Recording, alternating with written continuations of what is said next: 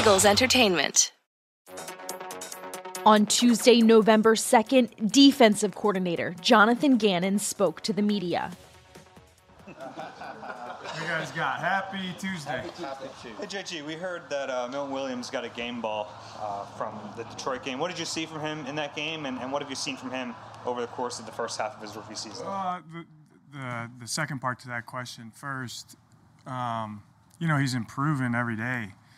So he's doing a real good job. Like, a lot of stuff for any rookie is new, and just what we ask him to do and different things in the run game and the pass game, he's improving those things. And then what happened in the game is some production came with him increasing his role and getting better and better and better.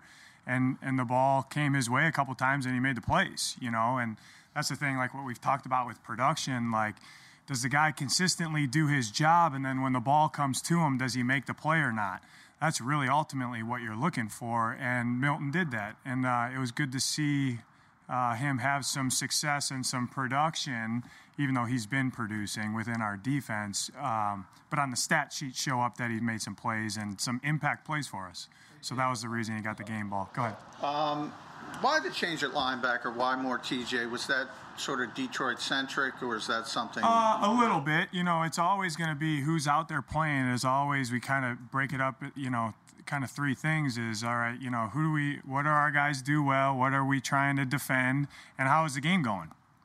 So that was, we made a little bit of a change with, Davion and TJ in there playing, and, excited about all those guys in that room, in the linebacker room. But both of those guys we felt did a pretty good job and played winning football. Is it important to you to have not just optionality, but also defined roles going forward where guys know what packages they're going to be in? Yeah, very important for us because we say to our guys, be a star within your role. Now, with saying that can change, quickly, by injury, by if a guy's not executing the right way, or how the game goes. That all changes as the game kind of unfolds, and you end up playing, more of this call than we did out of this call. You know what I mean? Because the game is what it was. It was 17-0 at half, and then we scored again there. So it kind of went a different way than if it would have been a 7-7 game. So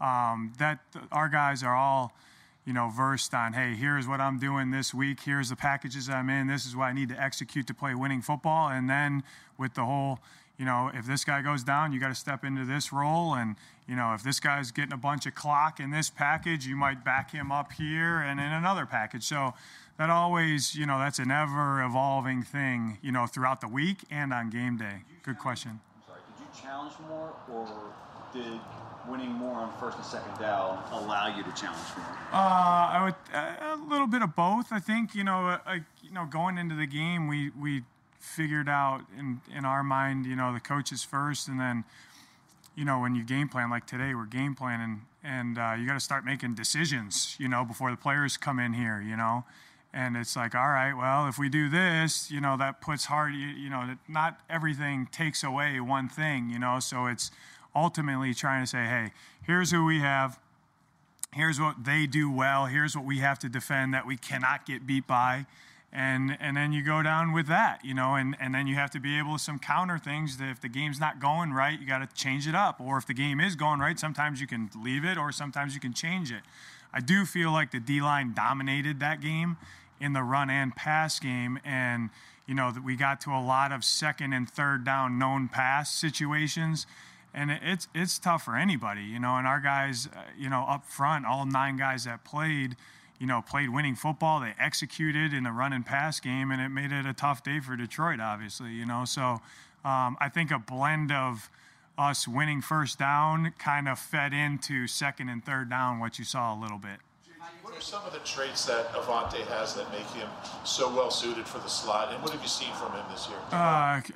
The first thing I look for is slot cornerback: quickness, instincts, and strike, and he has those 3 things. And then you talk about that position. You guys heard me talk about to you guys. There, you could argue. I would argue with anybody. He has the most mental stress on him. more than the linebackers, more than the safeties, more than the D-line, more than the corner. So just named everybody, I guess. But we put a lot on his plate, and he handles it extremely well. And not to say that he doesn't make mistakes or can keep improving, but he's an ultra competitive player. Everything that we ask him to do, and we ask him to do a lot, he can do really well. And he's a great dude. He's always positive. What can I do? Like a lot of our guys, like all of our guys, what can I do to help our team win this game? Even if it means I have tough duty on a couple things. Even if that, because you've been around players that, I don't want to play this call because I'm one-on-one with this guy. Well, you got to be one-on-one with this guy because we're doubling somebody else, bro. Like tough duty, you know what I mean? Like one thing doesn't take away everything, So, and he's always very willing to take on the hard challenge, and he's been a joy to be around.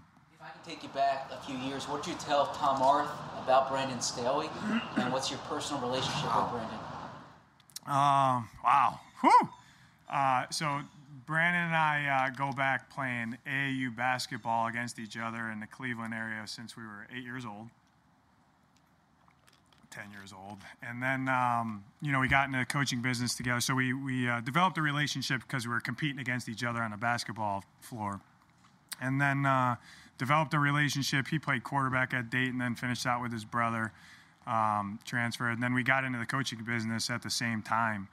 And so I knew him, as you're a young guy cutting your teeth in the business, you develop friendships. And, we were never worked together. But, hey, this is what I got going on. This is what I got going on. Man, I wish we did it like you. Oh, man, but you guys don't do this. All the back and forth that anybody in any job or profession has. And so when Tom called me, I was in Tennessee at the time and didn't really want that job. I wanted to stay in the NFL. And he says, well, who would you hire? And I said, Brandon Staley.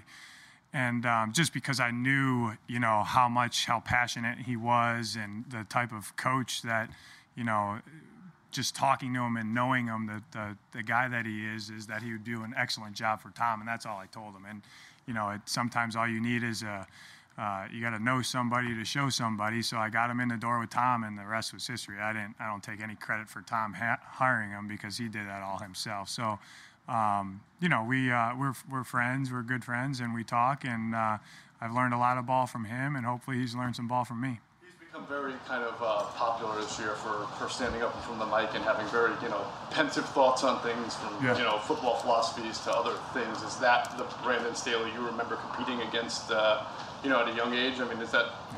Yeah, 100%. Yeah, he's very convicted what's in his brain, and he knows how to articulate that, and he stands behind it, and he gets other people to stand behind it. How helpful is Shane this week for you? Awesome. Awesome. Obviously his history with Justin. Yeah, Shane, big time. We sat down with Shane, most of the defensive coaches with Shane, and talked to, because obviously he was with them. And, Wash was with Joe Lombardi, too, in Detroit, and so was Jim Bob. So we sat down with those guys, and anytime, guys, like anybody that we play, there's no stone unturned. Like if we can get a little bit of information or try to figure out a little bit of a why, but ultimately, that's what people could say. Let's ask Mike Zimmer what Jonathan's doing. Well, he might have. You get Mike Zimmer say, watch the tape. So that's ultimately, we pick people's brains and try to gather information, but ultimately, when we started watching them yesterday, all right, let's watch what they're doing, see what they do well, see how we have to defend them, all that stuff. So you use all the information you can, but ultimately it's us. It's on our, plate to watch the tape and say, hey, this is what gives us the best chance to win. What information does come from that? Like, especially when you're... What information does come from those conversations that you wouldn't see on tape? Just like stuff like, hey, this is what Herbert does really well, and this is what we were trying to improve with him. This is the looks that he likes. This is how he wants to play. Stuff like that. Just with any quarterback, what is he comfortable doing, and what we can try to do to make him uncomfortable. That would be the biggest thing for the quarterback. Could you hit us with a story about Nick from the first 8 weeks here that kind of encapsulates how you see him as a leader and a coach? Probably before week 3, maybe text me. And we obviously talk daily, but I think on a Friday night normally leaves me alone. And Friday night he texted me, and he was like, he had a very clear, concise picture of, hey, let's do this and get it rolling, And he's highly competitive, and it was good because we're obviously how we talk in the building is one way, and he was talking to me more so I think as a friend than my boss, and it was let's go. So that was kind of cool to see, because obviously we're friends, but the first hat that he wears for me is the head coach, not my friend.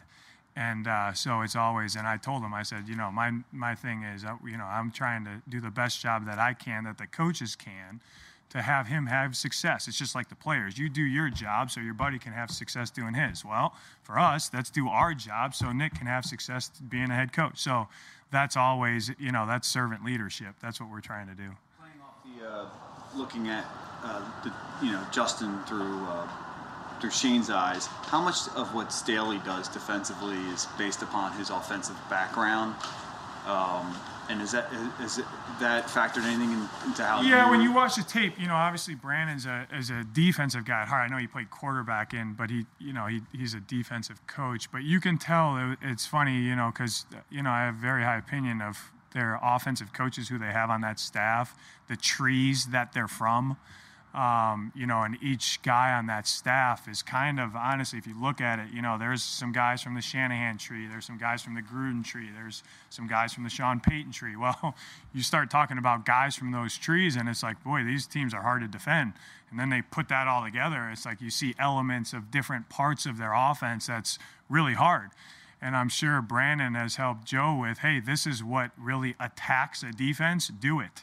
So that's where I think you start to see show up. A lot of people, it might look good or it might seem good but it's ultimately what your players can execute. But from a philosophical standpoint and from an X and O standpoint, you see them doing some things that, are, I would say, ahead of the curve with trying to attack defenses with different styles of defense that they play, that people play. So it's going to be a big-time challenge because they know what they're doing.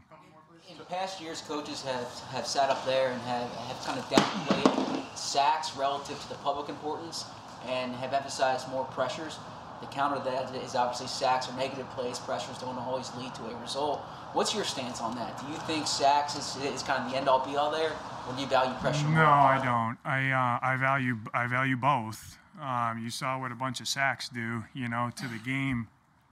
I also think, you saw what a couple pressures do, to a quarterback.